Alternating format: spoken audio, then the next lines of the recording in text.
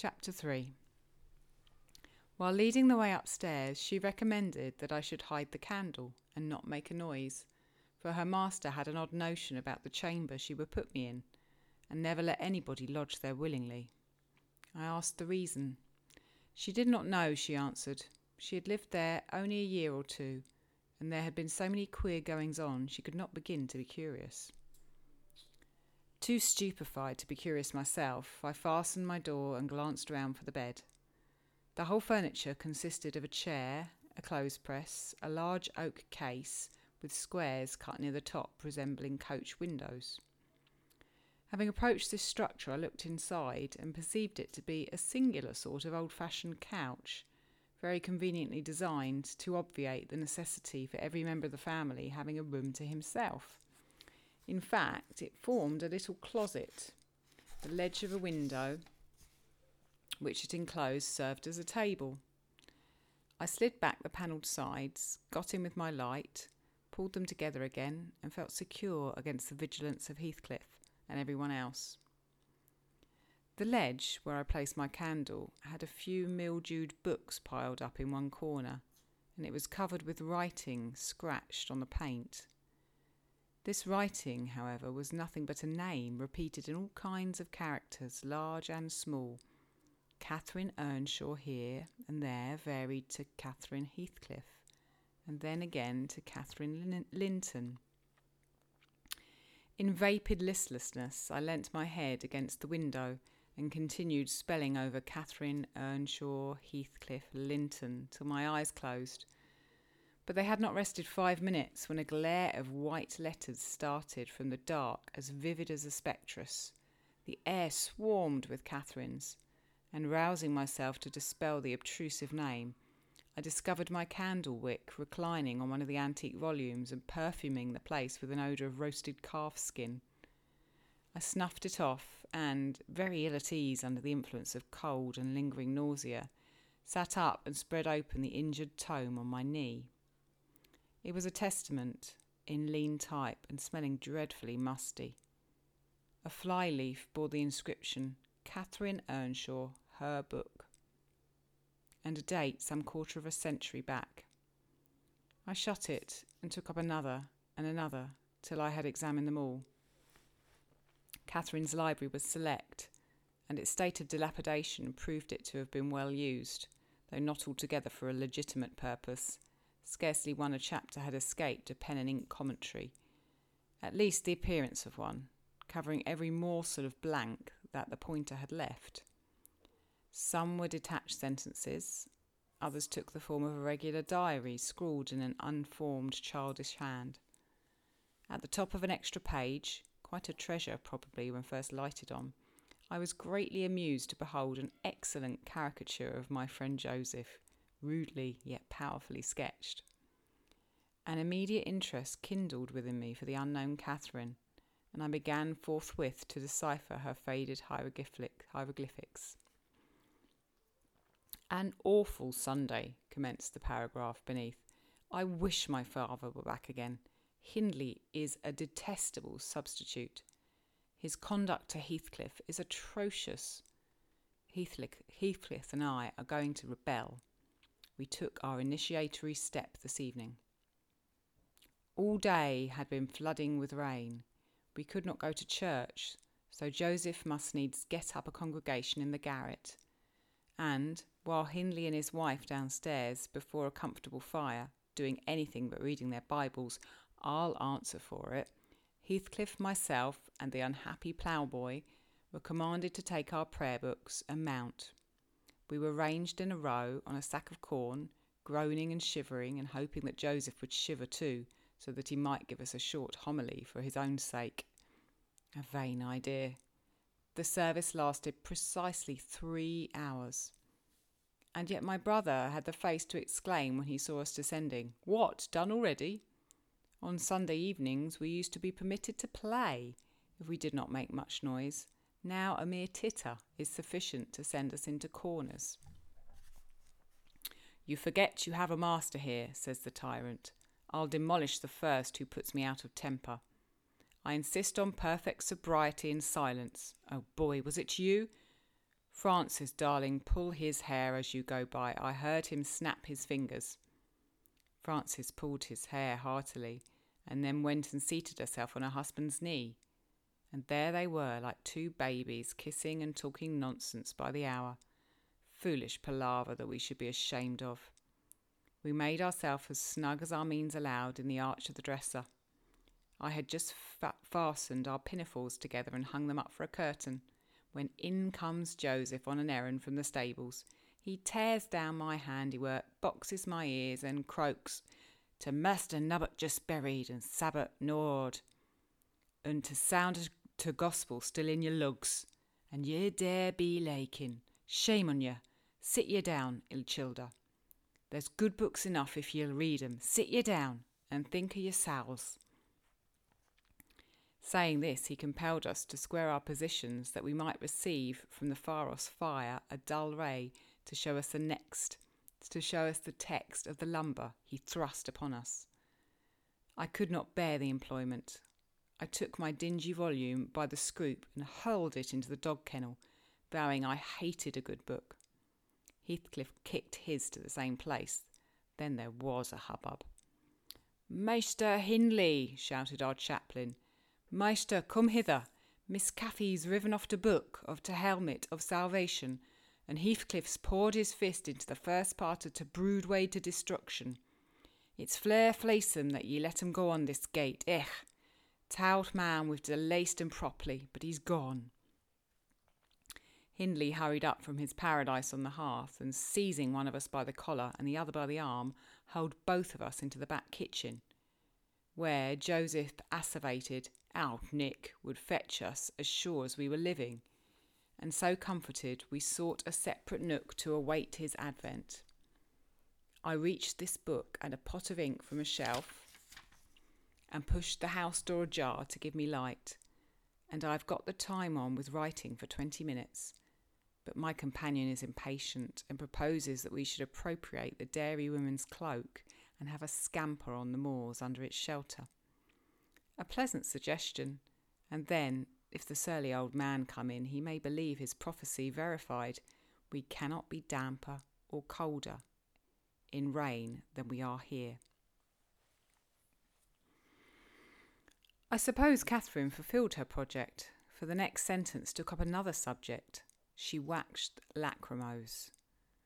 "Oh, how little did I dream that Hindley would ever make me cry so," she wrote, "till my head aches, till I cannot keep it on the pillow, and still I can't give over. Poor Heathcliff. Hindley calls him a vagabond and won't let him sit with us, nor eat with us any more. And he says he and I must not play together, and threatens to turn him out of the house if we break his orders. He has been blaming our father, how dared he, for treating H too liberally, and swears he will reduce him to his right place." I began to nod drowsily over the dim page. My eye wandered from manuscript to print. I saw a red ornamented title, 70 times 7, and the first of the 71st, a pious discourse delivered by the Reverend Jabez Branderham in the chapel of Gingerdom Slough. And while I was, half-consciously, worrying my brain to guess what Jabez Branderham would make of his subject, I sank back in bed and fell asleep. Alas, for the effects of bad tea and bad temper. What else could it be that made me pass such a terrible night? I don't remember another that I can all compare it with since I was capable of suffering. I began to dream. Almost before I ceased to be sensible of locality, I thought it was morning, and I'd set out on my way home with Joseph for a guide.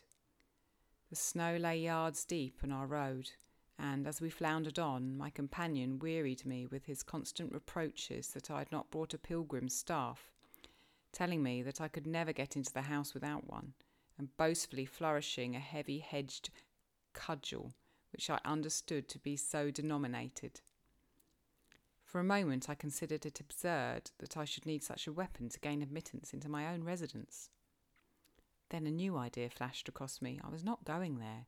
We were journeying to hear the famous Jabez Branderham preach from the text 70 times 7. and either Joseph the preacher or I had committed the first of the 71st and were about to be publicly exposed and excommunicated.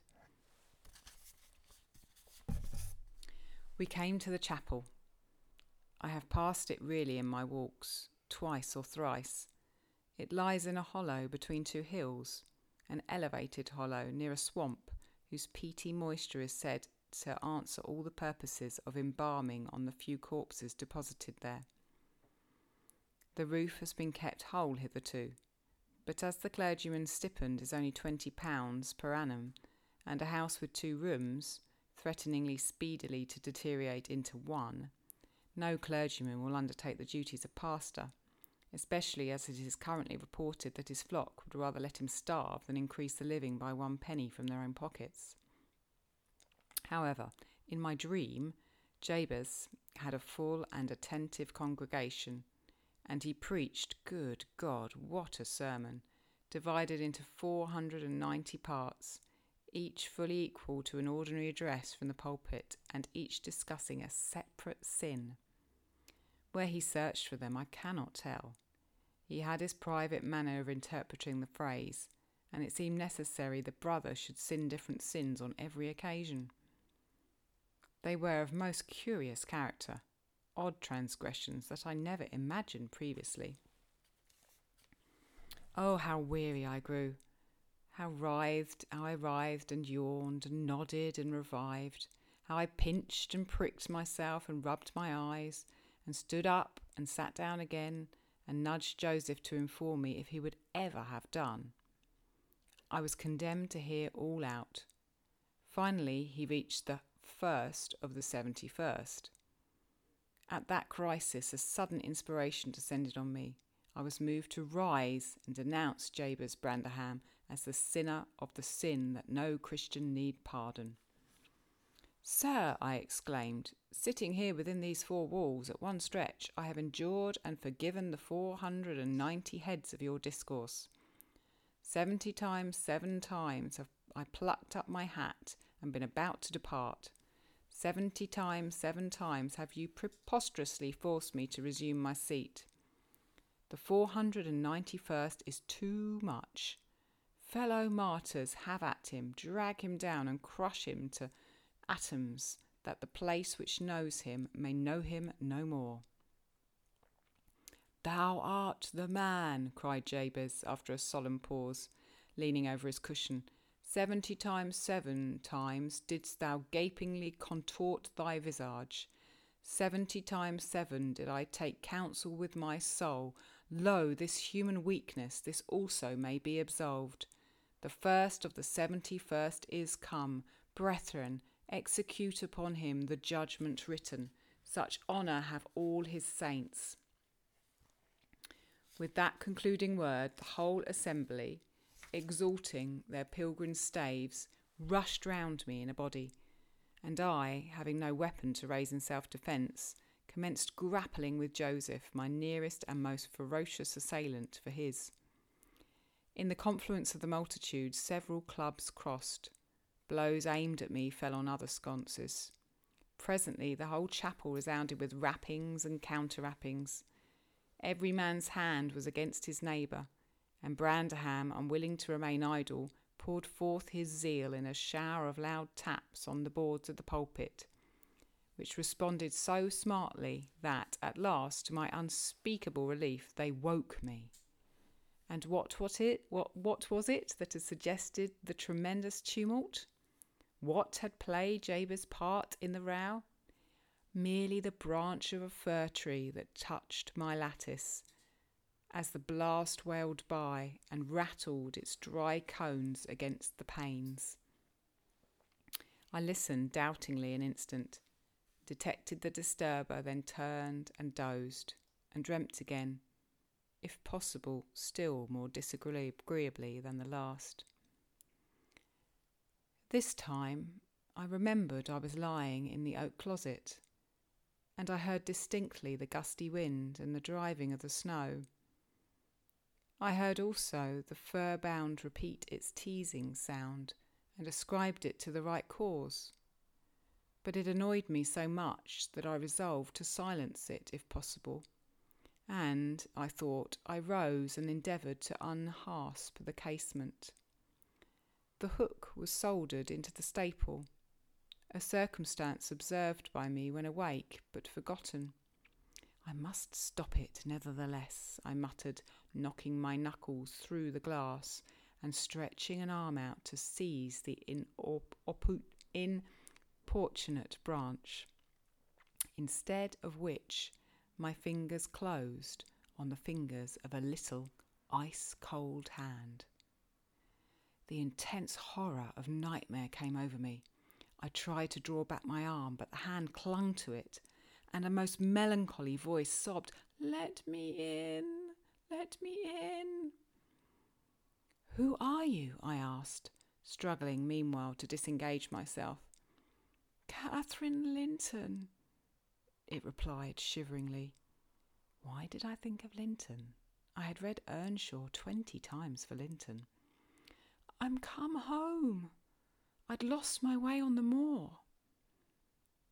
As it spoke, I discerned, obscurely, a child's face looking through the window.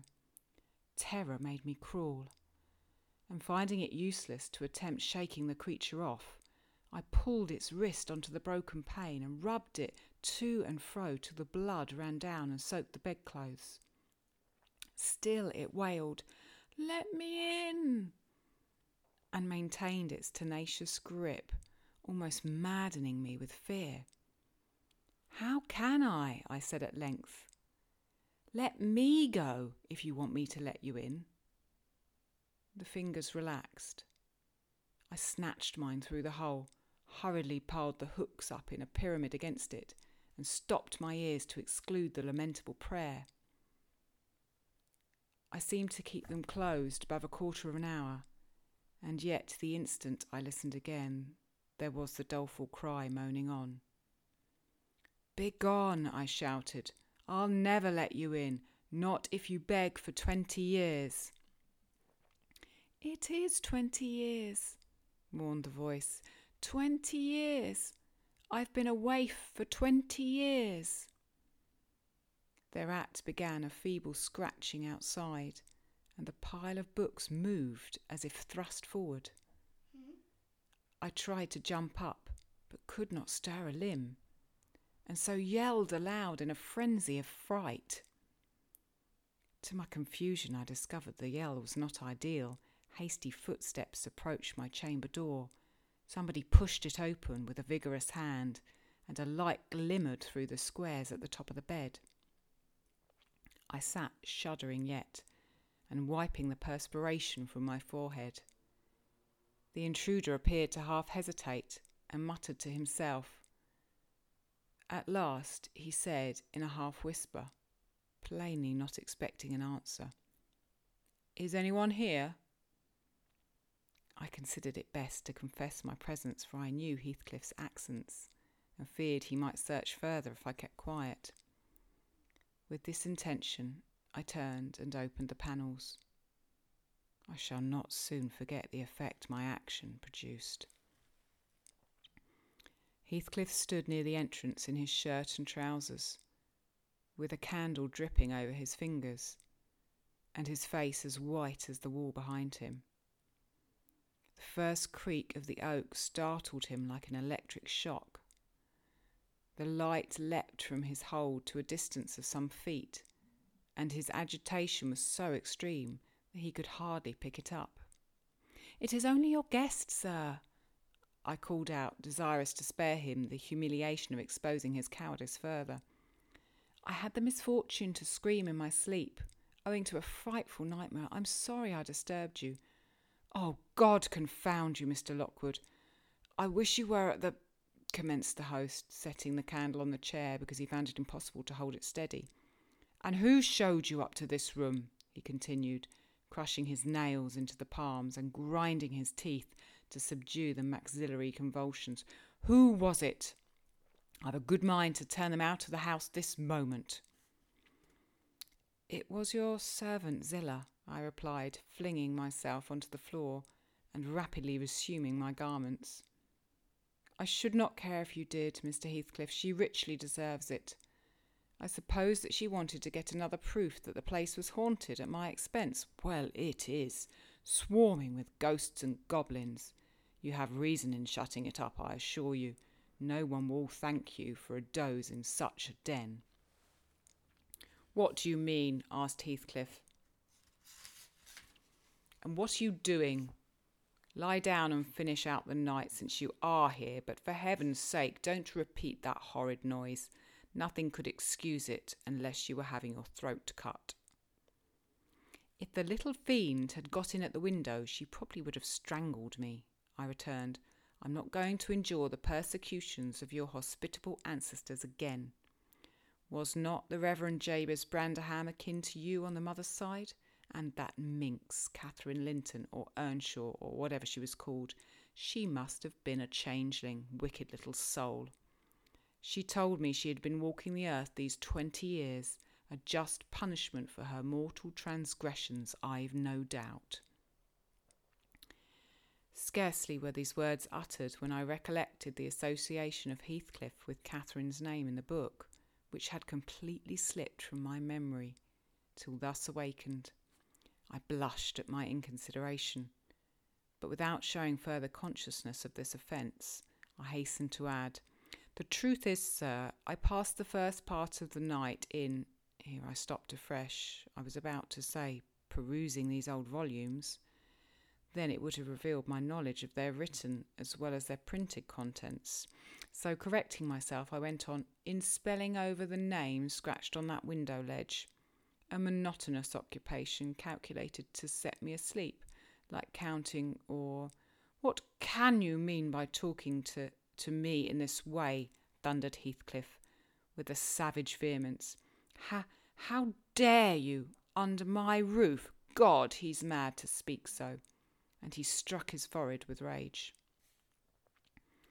I did not know whether to resent this language or pursue my explanation, but he seemed so powerfully affected that I took pity and proceeded with my dreams, affirming I had never heard the appellation of Catherine Linton before, but reading it often over produced an impression which personified itself when I had no longer my imagination under control.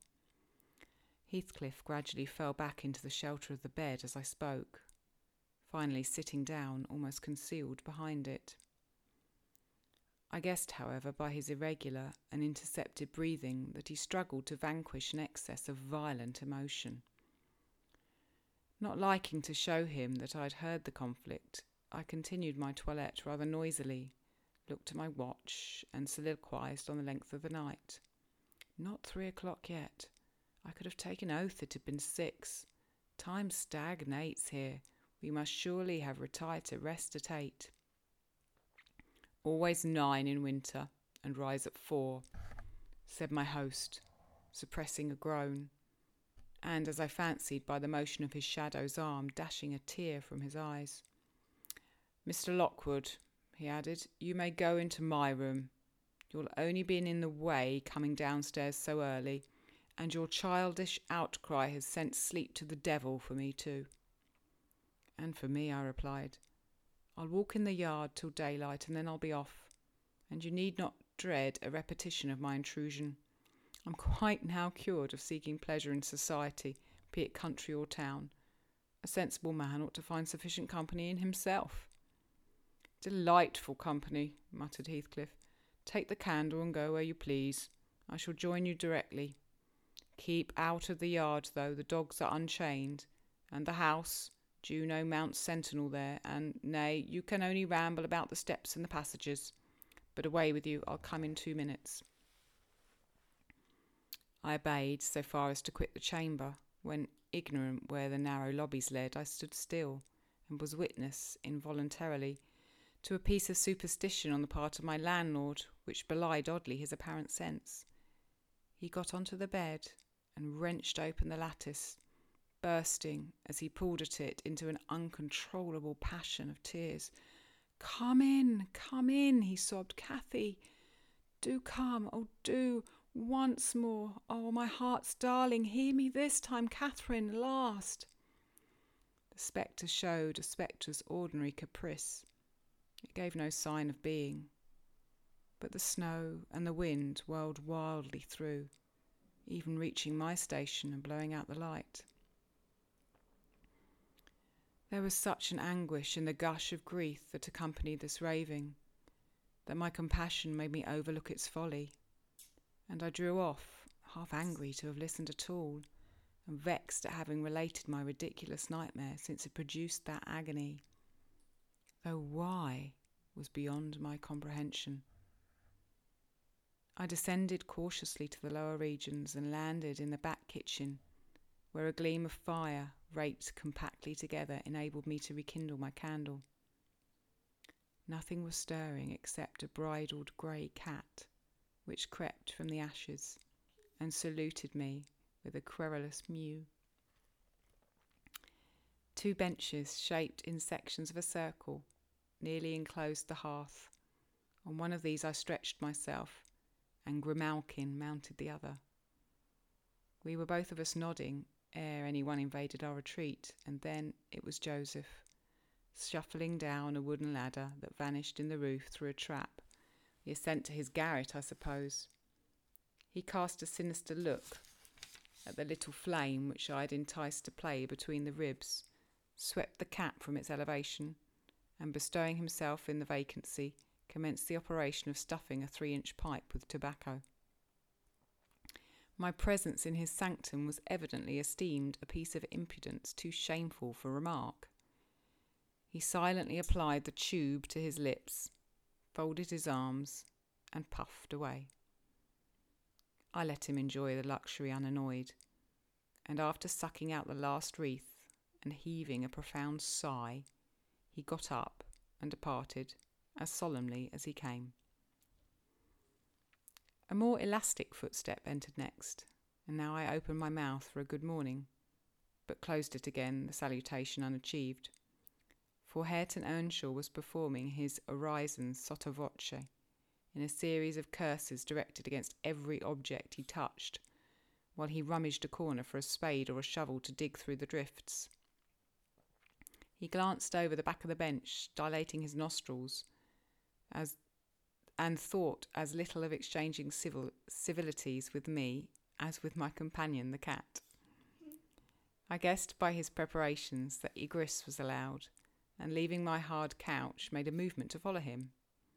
He noticed this and thrust at an inner door with the end of the spade, intimating by an inarticulate sound that there was the place where I must go if I changed my locality.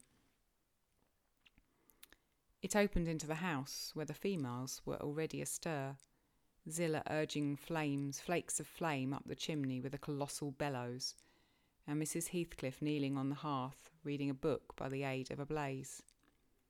She held her hand interposed between the furnace heat and her eyes, and seemed absorbed in her occupation, desisting from it only to chide the servant for covering her with sparks, or to push a dog away, now and then, that snoozled its nose over forwardly into her face.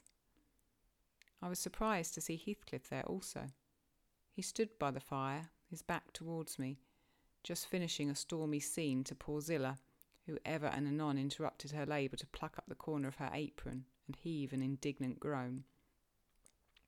"And you worthless," he broke out as I entered, turning to his daughter-in-law and employing an epithet as harmless as duck or sheep, but generally represented by a dash.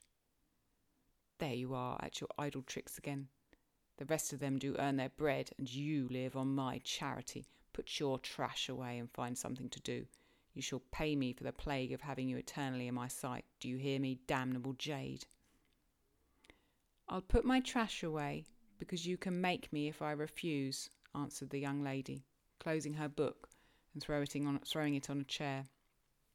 "But I'll not do anything, though you should swear your tongue out, except what I please." Heathcliff lifted his hand, and the speaker sprang to a safer distance, obviously acquainted with its weight.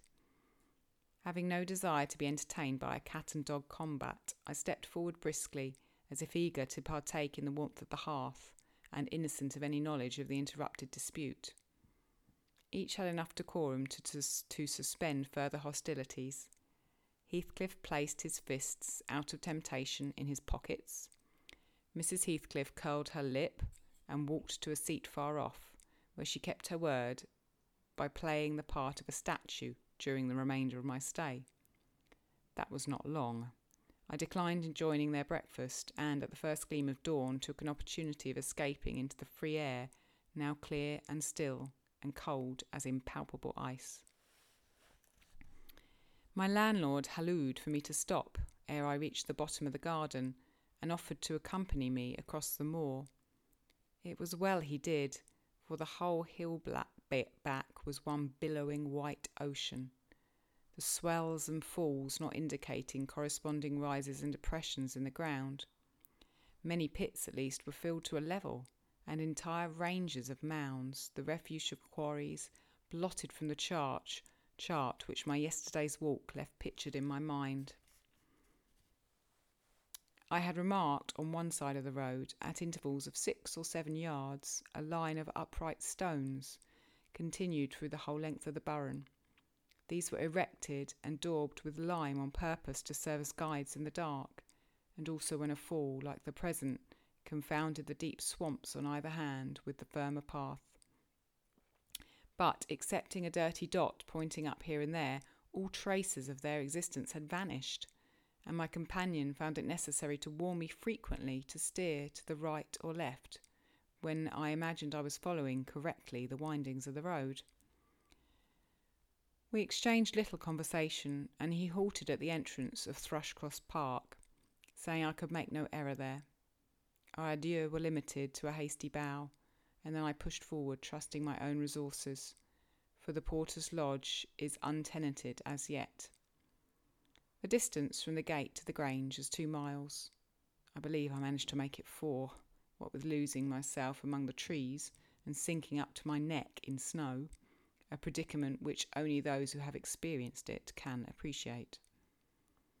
At any rate, whatever were my wanderings, the clock chimed 12 as I entered the house, and that gave exactly an hour for every mile of the usual way from Wuthering Heights. My human fixture and her satellites rushed to welcome me, exclaiming tumultuously that they had completely given me up. Everybody conjectured that I perished last night, and they were wondering how they must set about the search for my remains.